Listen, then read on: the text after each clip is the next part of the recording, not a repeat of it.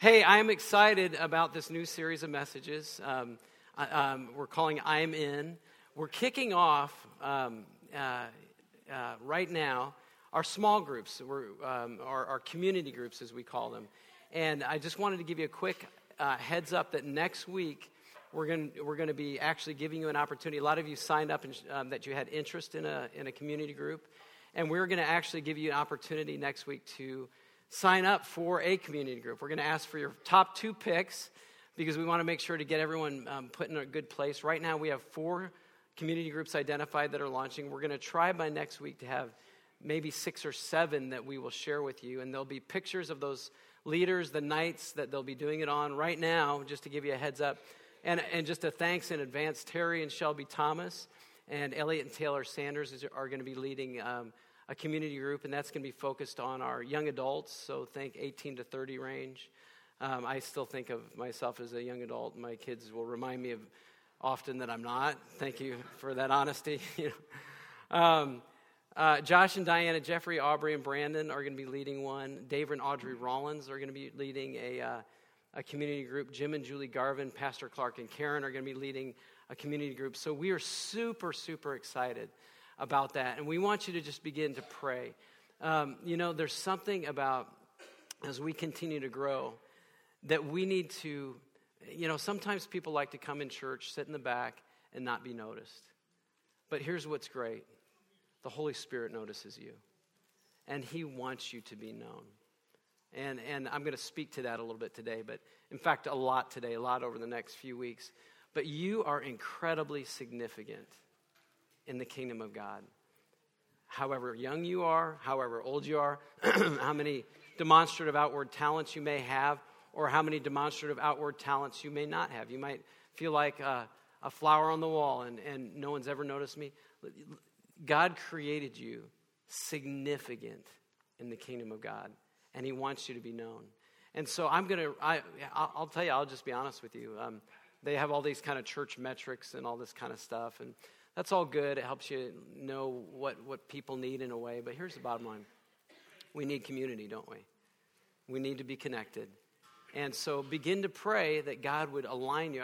We're not forcing it. There's no mandatory. You won't be looked down upon. There'll be no scarlet letter if you don't join a community group.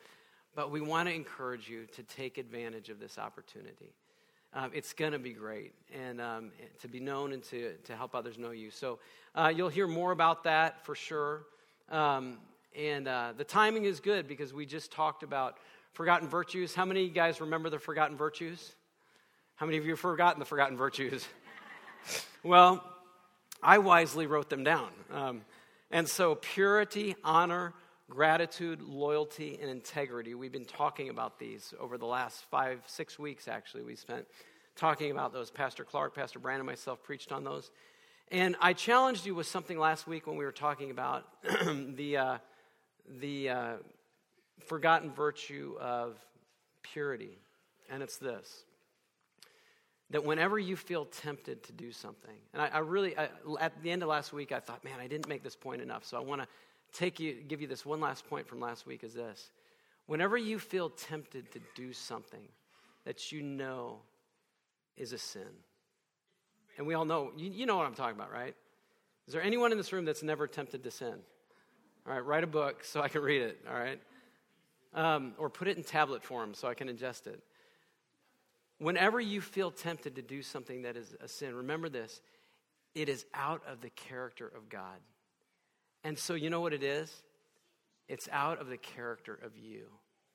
Have you ever seen someone do something? And we've all done it. So there's no one here that can point a finger. They've done something sinful. They've done whatever it is. Sometimes as parents, you can see it in your children. Sometimes children, you can see it in your parents, right? I have to regularly ask forgiveness of my children for things I do, my wife, right? But you look at them and it just strikes you, boy, that's so not them. You know what I mean? That's so out of their character. So tell yourself this. I can't do that. I won't do that because that's outside of the character of who I am. Because what God says about me is the old is gone and the new has come. And I'm a new creation in Christ Jesus. And where there was sin that was as scarlet, I have been washed white as snow. That's your new character. Praise God for a new character, amen? Oh, I'm so glad. Thank you. Woo! I got to tell y'all, in a few weeks, I'm going to be leading worship. Yeah, I asked, hey, let me lead worship time sometime. Pastor Josh and all our worship leaders can actually sing. I struggle with that. But I get a little rowdy, and so if y'all aren't bouncing up and down, I'll make you do that, right?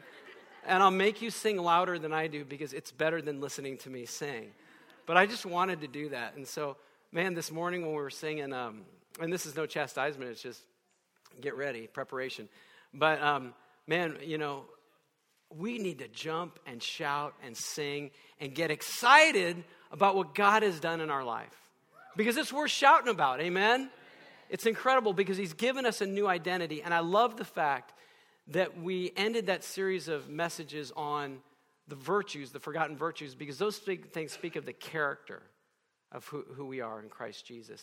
But then we had our Identity in Christ conference that Pastor Josh mentioned with Dr. Bob Smart, Reverend Bob Smart, and he talked about our identity in Christ. And so for the next 4 weeks, we're going to be talking about our identity, who we are, what we have created to be. And I love it. And we're going to kick it off today the way we left it last week. So if you want to pull up that statement that I had you type in this morning, this is something that Pastor Bob had us recite. And he said, no matter what kind of great day you have, no matter how awesome you've done, no matter how successful you feel, at the end of the day, you come back to this confession. No matter how terrible your day was, no matter if you broke every forgotten virtue and you lived a horrible day and you did terrible things, you come back to this statement. So I want us to start this morning. I want you to speak this over yourself this morning. We're going to kick off these next 4 weeks of identity speaking this, and we're going to speak this every week when we start, and you're going to get this inside your soul. You guys ready? Okay, look at this and speak it out loud and speak it over yourself. Believe this. I am pardoned of all my sins and accepted as righteous in his sight, but only for the righteousness of Christ, imputed to me and received by faith alone. Amen to that. That's who you are. Amen. And so we're going to be talking about some things that are fundamental to the character of being a Christian. And these are also 4 things over the next 4 weeks that are fundamental. It's the heartbeat of Journey. And the 4 big themes are this. The number 1 thing that we're going to talk about today is I'm invited. Everyone say I'm invited. I am invited. You are invited into God's family. If you're not a believer today, you need to know that. But believers, we forget that. And you need to remember you're invited into God's family. The second thing is I'm invaluable. Someone say that. I'm invaluable. I'm invaluable to God's work. You all have a gift. You are all significant. Let me just say that again. I don't care if you've been a Christian for 30, 40, 50, 60, 70, 80 years. You need to know this. You are invaluable. You have a gift that is just as important today as it was 10 years ago, 20 years ago, 30 years ago. You matter in the kingdom of God. If you weren't here exercising your gift, we wouldn't become all that we need to become as a body of believers. You are invaluable. But Jason, I've sinned so terribly. Welcome to the club. That's why Jesus died, and that's why he was born again, and that's why we have the gospel. Third thing, you're influential. Somebody say, I'm influential.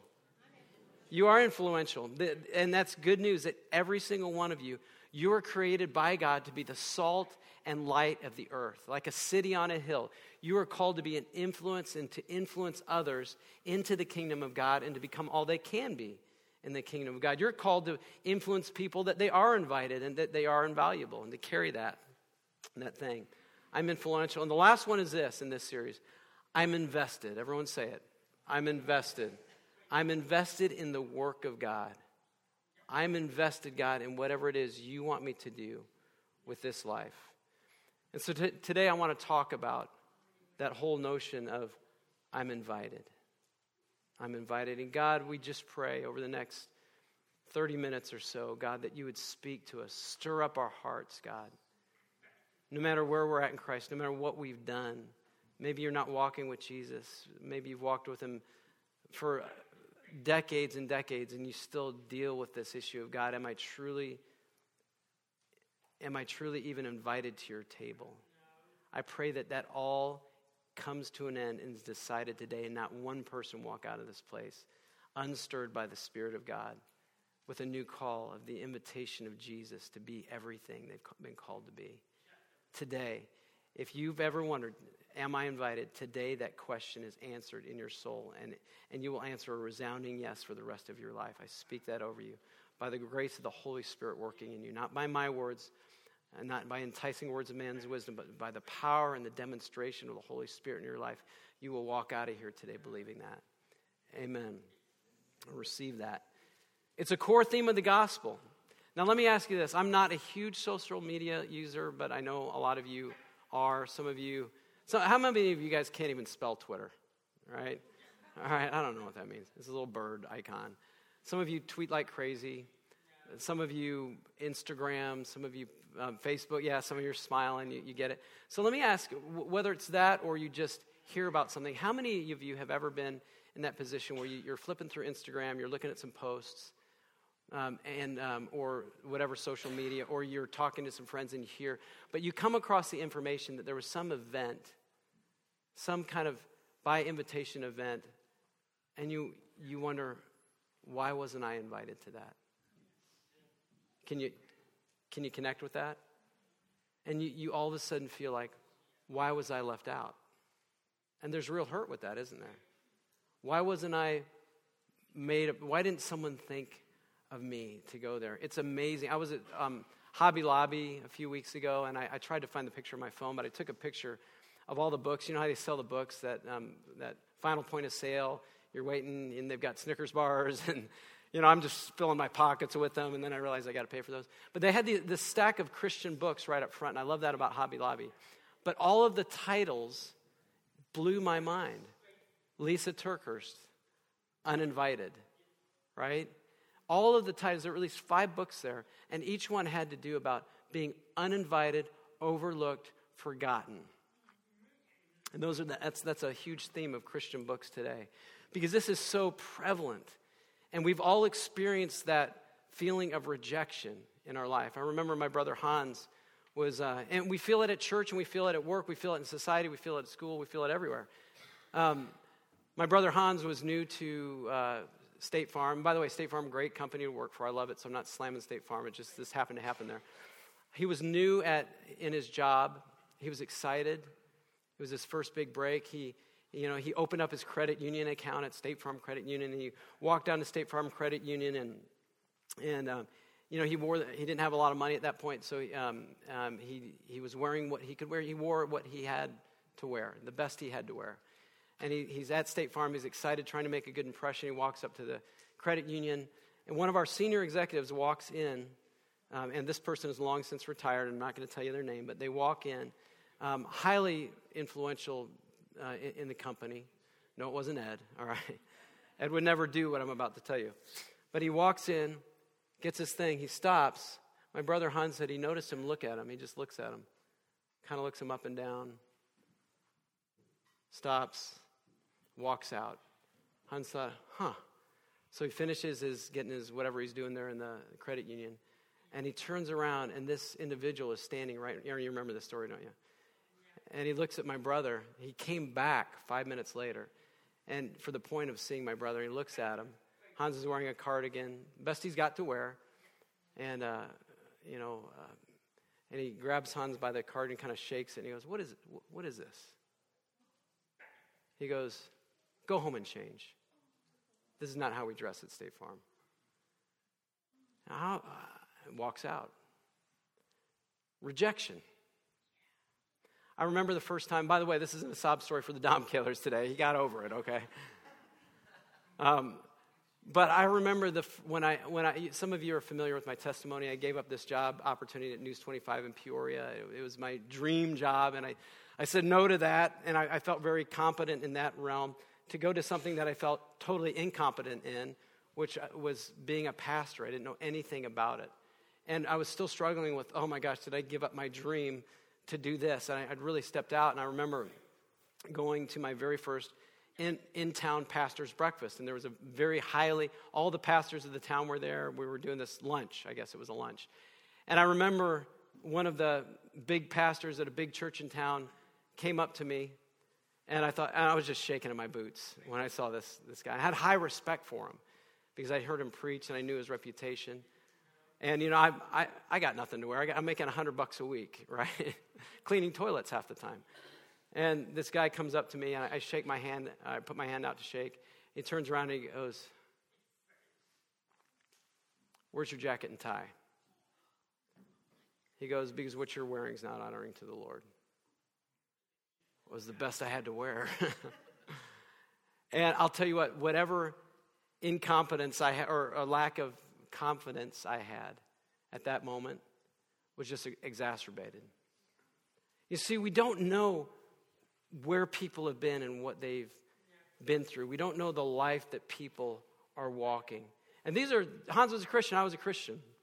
I heard a story about a guy who was preaching at a church, and a young lady called ahead of time, and they told the pastor, hey, he was a guest pastor. They said, hey, you got to preach really good because we never get visitors here. And this person just called and said, hey, I'm visiting, can I get directions? And so this person came to the church, and everyone was waiting expectantly for this person to come. And she drove up in a beat-up car, and she was obviously, she was having a hard time in life. It was very easy to see. Dressed very, very kind of dirty clothes. And she came into the church, and she was met at the door by one of the deacons, and the deacon said, what you're wearing is not honoring to God. He goes, you should probably go home and change. Because we wear things that are respectful to God in the house of the Lord. Ouch. And so this lady turned around. How did she feel? Utterly rejected. Ran to her car. This guest speaker tried chasing after her. Couldn't get her back. See, we don't know what people go through, but this thing of uninvited, you got to remember the voice of the enemy to everyone is you don't matter. Jesus doesn't want you. Why would God want you? Why would he care about you? When the reality is God gave his very life, the life of his son, Jesus, for those very people. And I think for the greater sinners, which was the Christians who told him to leave. But who are we going to be? What is our identity going to be? Now, let me ask you just a very direct question. Has anyone in this room ever felt ashamed, unworthy, unwanted, uninvited? Ever? You can relate to this, can't you? So that's what we're coming against today. And I'm going to make a blunt statement that you are invited into the family of God because Jesus invites the people that other people reject. And that's who, I'm just going to tell you flat out, this is who we will be as a church. Actually, this is who we are as a church. But let's not get pious in that. This is our identity. This is who God called us to be, because that is who Jesus is. I remember when I was just starting up, Nancy and I were starting up college ministry at a church down the road 25 years ago or so. I remember, I think I was getting a couple years into it, starting to get some confidence.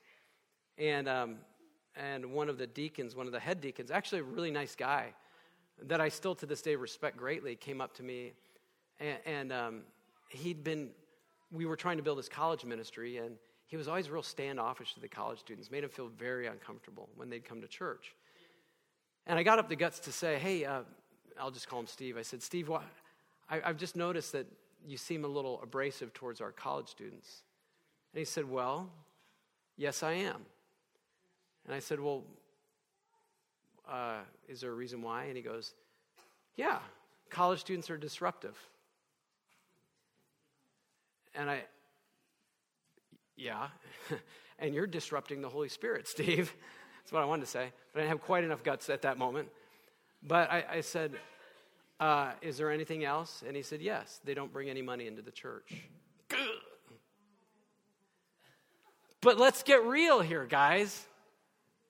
Let's get real that there's this tendency, maybe not so abrasively, but if someone doesn't quite fit the image that I feel like they should have, we can, at the very least, maybe just not go up to them.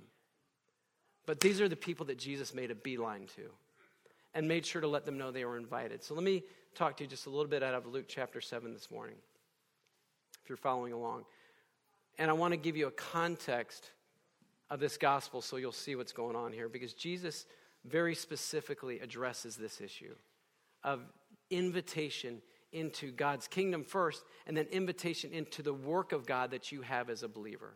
So there's two things. One, I'm invited in, and many of us cross that road. Many of you have crossed that road. Some of you are not believers here today, and I'm telling you, you're invited in, and it's a good kingdom to be a part of, regardless of what bad experience you've had.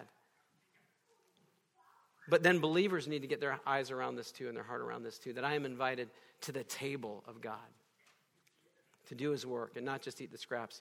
So 2,000 years ago, Jesus is walking on the earth. I'm just going to fly through some of this stuff. He claimed to be God. People didn't know, is he God? Is he crazy? Is he really the Son of the living God? And they're watching him. They're adjudicating him. They're forming opinions of him. But a lot of people thought, well, if Jesus is truly the Son of God, then he's probably going to really like the Pharisees, right? Because the Pharisees were all they knew of the people that were connected to God. And they were pious. They put on a good outward show. They looked religious. They wouldn't hang around with sinners. They had all these tassels, all these fancy things they seemed to know. They were very impressive in their biblical, or at least their scriptural knowledge. And for sure, they knew that no one like Jesus, if he really is the Son of God, would ever be around impure people. Because that's the model that they had set for them. You follow me? That's what the Pharisees wouldn't hang out with, the bad guys, who they would call sinners, when in reality they were the bad guys.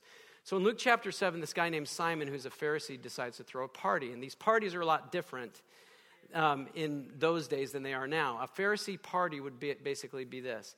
The Pharisees would get together all the most influential other Pharisees they could get at the table, and maybe some non-Pharisees, some high-up people in the Jewish community in that area.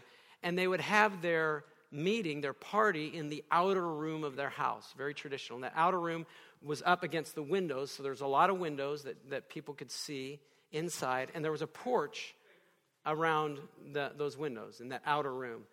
And back then, they didn't have Netflix. They didn't have binge watching. They didn't have all that kind of stuff. I know, shocker, right? And so it was kind of entertainment for people to come, and the Pharisees knew this, so people would come, and they would listen to the Pharisees, and they would try to just gaze their eyes upon these really influential people. And so it was very customary that people would just gather. If anyone's seen the series Chosen, it's really good. It's on VidAngel. I highly recommend it. But they show a scene like that where the Pharisees are all talking with Jesus, and everyone comes in. They just stack outside the windows, and they just stare in. They get in rooftops, wherever they can listen to them go on and on and on about these impressive spiritual things. And people would listen. So Jesus got invited to this party in Luke chapter 7, and he comes, and he's engaged in this conversation with the Pharisees, who are trying to really feel him out and figure out who he is. And then this shocking moment happens where this woman, who is completely uninvited to the party, walks in, and it's the most shocking experience that most of these pious Pharisees have ever had, and they hated every moment of it. And Luke tells us in Luke chapter 7, verse 37, he says, I'll paraphrase, but it says, a woman in that town who had a sinful life, and that's code language for prostitute, by the way. Okay, she was a prostitute.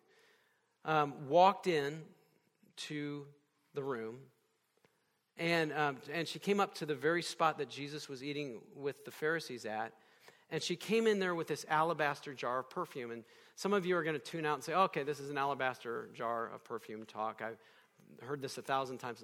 Listen in. Stick with me on this. Get something out of this. So get the picture here. The Pharisees are sitting in the outer room. They're talking about their stuff. They're impressing everyone there. Suddenly, this call girl walks into the party. The Pharisees go gas. They're beside themselves. They think this isn't right. She's impure. She's unclean. We would never invite her. I hope no one thinks I invited her to this place. We don't hang around these people. She's unworthy. She's not invited. And I want you to just take a moment, because I don't know if I ever have done this, honestly. I always stopped at she's a prostitute, but be creative with me just for a minute. What I'm going to share with you, I can't show you in Scripture. But I can reasonably say that these things may have happened in her life. One thing I can say with absolute certainty, this woman who was a prostitute that found herself running to the feet of Jesus in this outer room, among all these Pharisees who hated her, this woman, I can say with almost an unshakable, no shadow of doubt, never intended to be in that life position. This was not her dream as a little girl, to do these things and grow up and be a prostitute one day. So the question is, if she didn't want that, how did she end up in that position? How did she get where she could have gotten into this shameful, dark, degrading lifestyle? Lots of things could have happened in this young lady's life.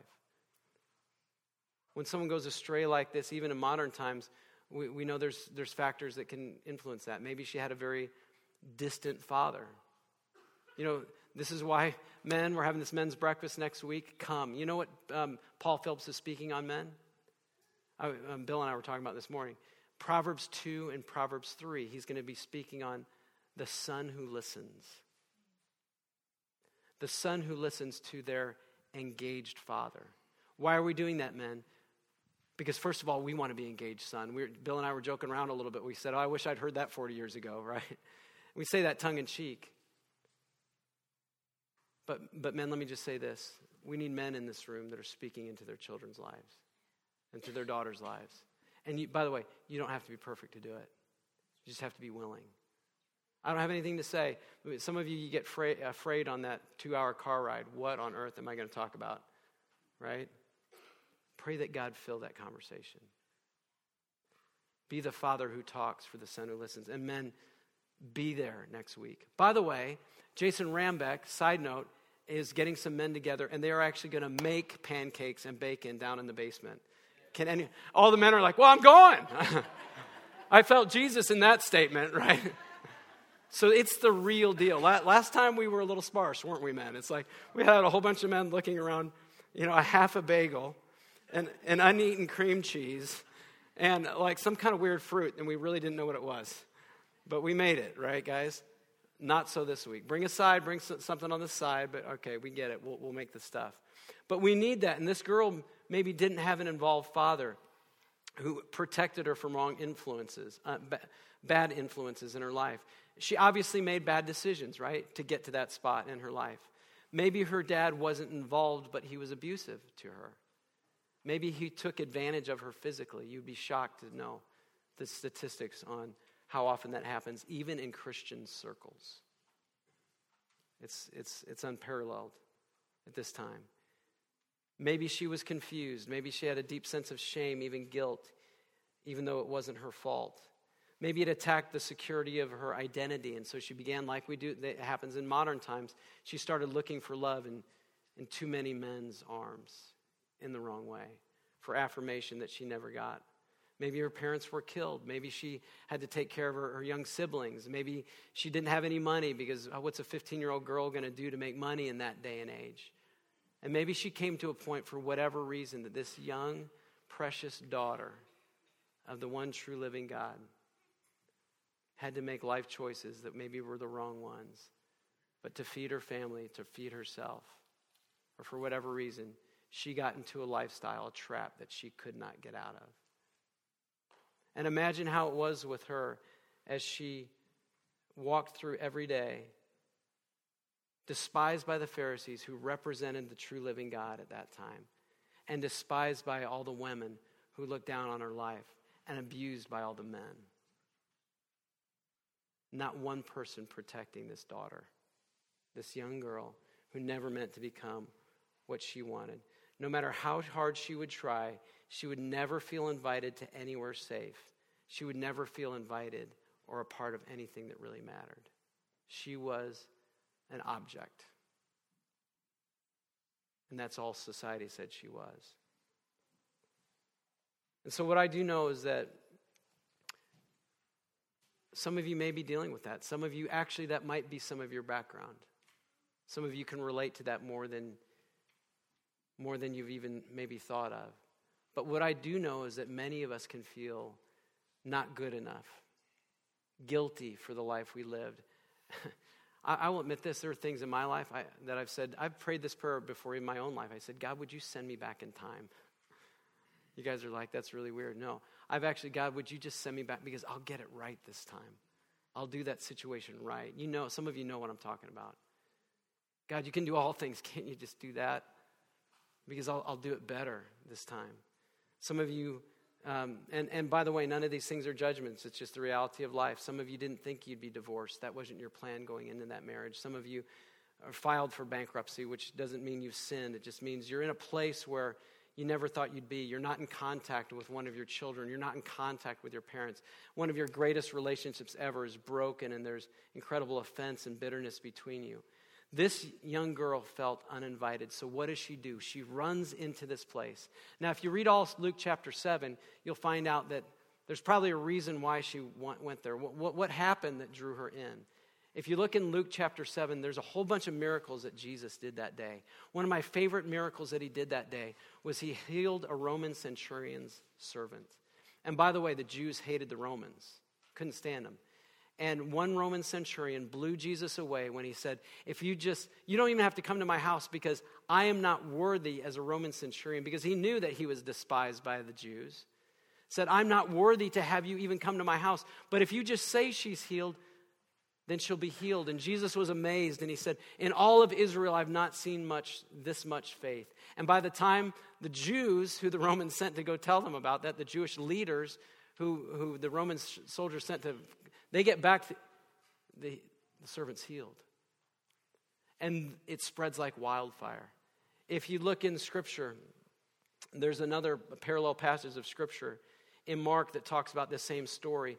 And Jesus makes basically a little speech in that story. And in that story, he makes it clear that there's a message that he wants everyone to know. And that message is this: you're invited. I believe it's Mark chapter 12, parallel story. And what he does, he says, you're invited into the kingdom of God. And I believe that this prostitute, this young lady, heard the rumors on the street. She'd seen the miracles. She'd seen the righteousness.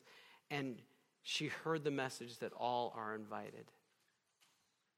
So she found out where this man Jesus was. And she said, I have nothing left to lose. And so what does she do? She rushes in to that room, dashes straight to Jesus, falls to her knees in an attitude of worship. She breaks open this jar of perfume and pours it on Jesus' feet. And why was that so significant? Significant in many ways that we don't have time to speak about today, but for her, that was huge in a couple ways. One, it was her most valuable possession.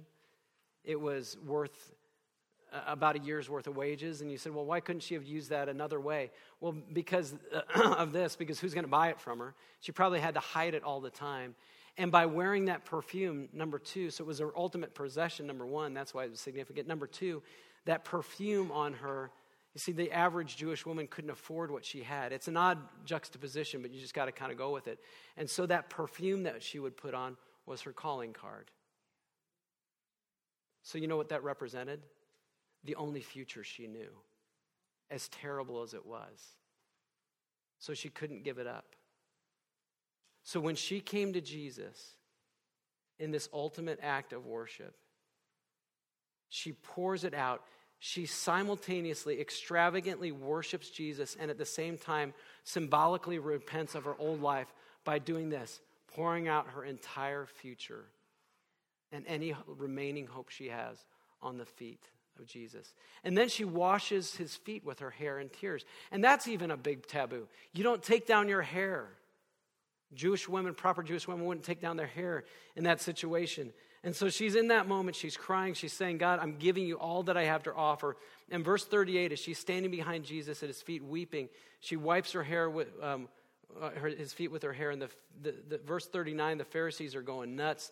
They're beside himself. And Simon thinks he's smart, and he says this in his own mind. He says, you know what?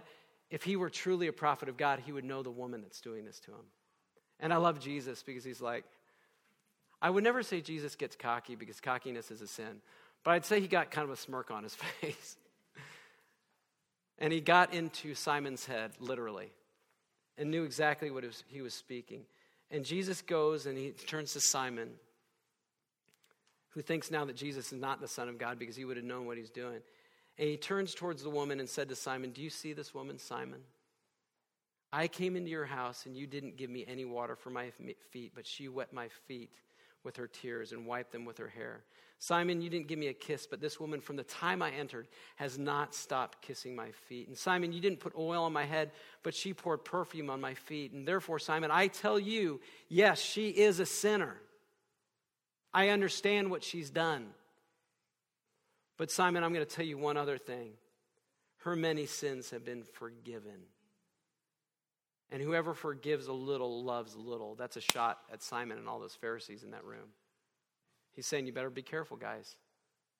You better be careful. And she looks at her and says, "Daughter, your sins are forgiven.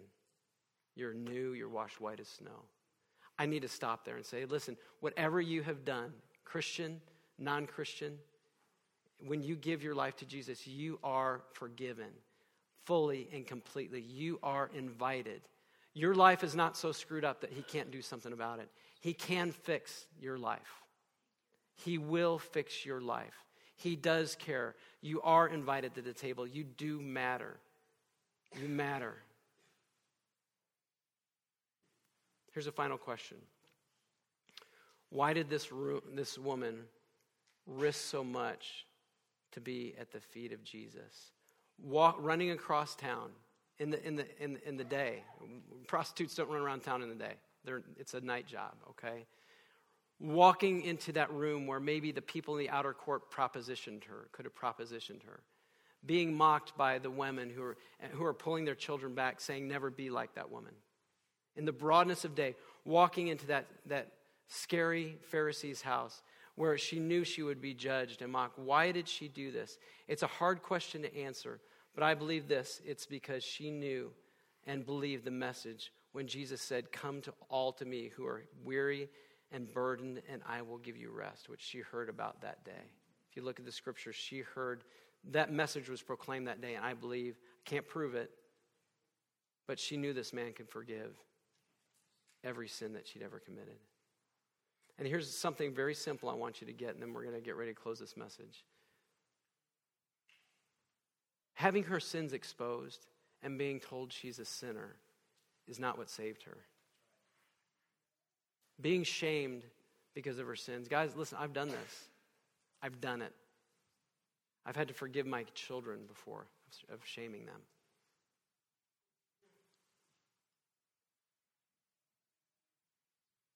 Shame did not save her. Being pointed out what a sinful lifestyle she had did not save her. Slamming her for her painful past is not what saved her. What was it that changed her? It was the invitation to know the Son of God, to experience his grace, his love, his freedom, his forgiveness. Because we need to remember, church, and I'm talking to the church today, if you're born again, you're one. Now, this is for you just as much because you need to hear this message because we all deal with our past. We're constantly working out our salvation. We're saved, but we're working it through. But Jesus came not for the healthy. His words, he came for the sick, to bind the brokenhearted. And so, friends, that's what we need our mission to be. And I want to tell you one last thing this morning. When you come to Jesus, even Christians, as you're working through this, and I know some of you, this is hitting your hearts today because you feel as a Christian that shame. You've not forgiven yourself. And you feel uninvited. And remember, at the beginning of this message, you are invited. I want that burned into your souls and your hearts. Teenagers, you're invited. Everybody. But here's my last thing I want to leave you with. When you come to the table, don't come alone. Don't come alone. I have a friend named Steve Gurecki. I love Steve. Some of you remember Steve. Steve was here last week. He's got a long story. Someday, men, at our men's breakfast, I'll have him share his story, his testimony. He had an awful thing happen in his life. It was one of those moments where he never thought he would be in the place he was at. And Steve shares very upfront about this. Steve gave his life to Christ 2 years ago in January. But previous to that, when he was going through it, I knew him from work, and he came to me at work one day in tears and confessed this ginormous thing that had happened in his life. Something he never thought he'd do, and he had incredible loss in his life because of it. And again, this is spoken with permission. He's an amazing man. I love him. But as I said, God, what do I tell Steve? And he just tell him how much I love him. In the midst of all that he had done, in the midst of all that stuff that had gone down, he needs to know one thing right now. He doesn't need to know he's a sinner. He knows he's a sinner. He needs to know that I love him. And that was the only message. And so I started to tell him that. He loves you, Steve. He loves you. And Steve said, how could he love me? I said, he does, Steve. And we had this hour dialogue about the love of God and how no matter what, he loves him. His love's unconditional. It doesn't matter what he'd done. And so I knew it in my heart, even though there's days where God, do you really love me? I'm still working on that uninvited thing. But at the same time, I don't want to not invite others to the table while I'm still working that through myself. Otherwise, I'll never get there, right? But I told him he loves you. And he goes, I need to take a walk. And so Steve went on a walk. It was getting dark, and he's walking down the road, and he's going, God, how is this that you love me? Is this even possible? And he's going back in this shame. But Jason says you love me, and the Bible's verses say you love me, but how could you love me? He's walking along down the dark street, and he comes upon this. He just saw a little blink in the darkness on the ground. I thought, that's weird. He picked it up. I looked for this picture too. I got a picture of it. And it was this gold key ring, kind of a rectangular gold key ring. And you could see it was blinking. And he's like, what? Oh, it was blinking on the back side. It was a gold-rimmed key ring that someone had dropped. No keys on it. He flips it over. And the LCD screen, it's a big LCD screen, and it's just blinking over and over and over. 3 words. I love you. I love you. I love you. I love you. I love you. He came back, called me in tears and in shock. He goes, Jason, I think God might be trying to tell me something. Isaiah 52:7 says this. Derek, you can come on up. Isaiah 52:7 says this. Oh, I love this. How lovely on the mountains are the feet of him or her who brings good news. Good news of happiness, who proclaims salvation, who says to Zion, your God reigns. Let me apply this in a way maybe you've never thought of before, or maybe you have. Remember, you're invited to the table. Everyone say, I'm invited. You are invited. Doesn't matter what you've done. You're invited. You've got to leave today and know that. In the name of Jesus, you're invited. Christian, you're invited. Non-Christian, pre-Christian, struggling with where your faith is, you are invited. But here's the other thing. Know you're invited and know that God doesn't want you to come alone. How lovely on the mountains are the feet of him who brings good news. Listen, the world has mountains of despair. The world has mountains of sin.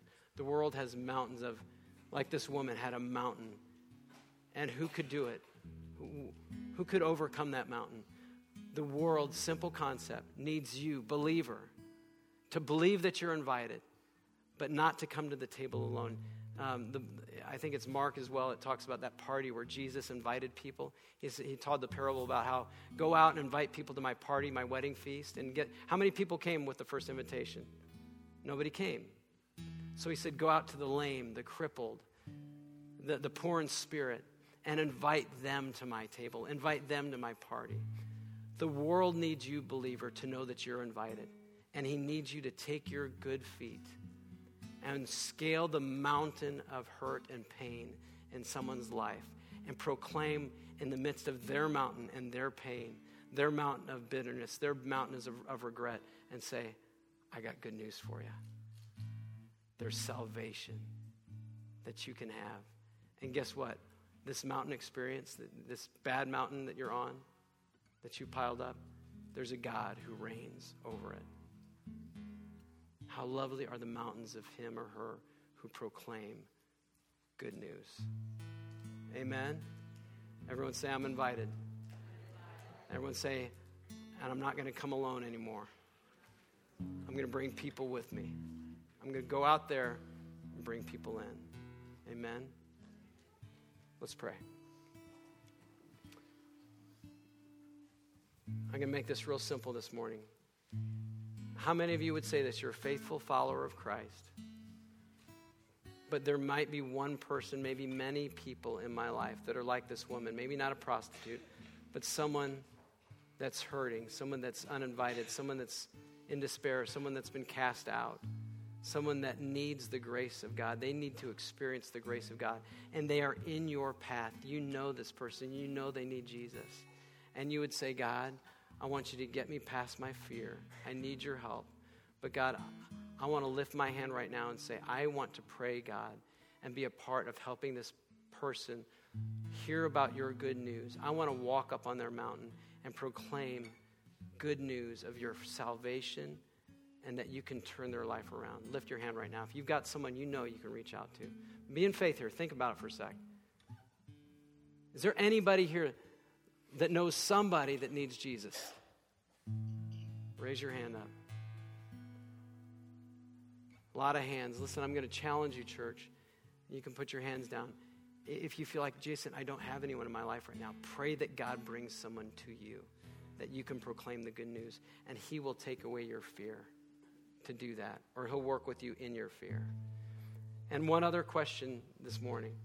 You're a believer or you're an unbeliever.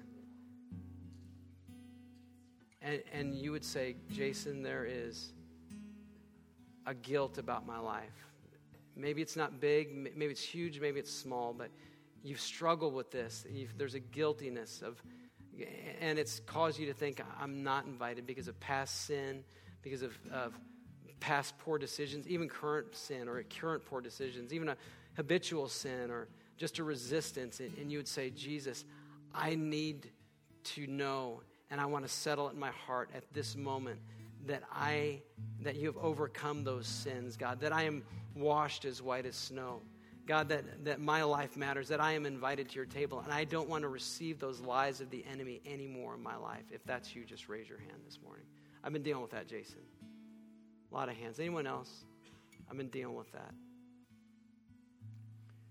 So, Father, I just pray right now for every person in this room that they would know beyond the shadow of a doubt this morning that they are invited to the table, God, that you love them, that you are for them. If you are for them, who can be against them? That they matter in this kingdom.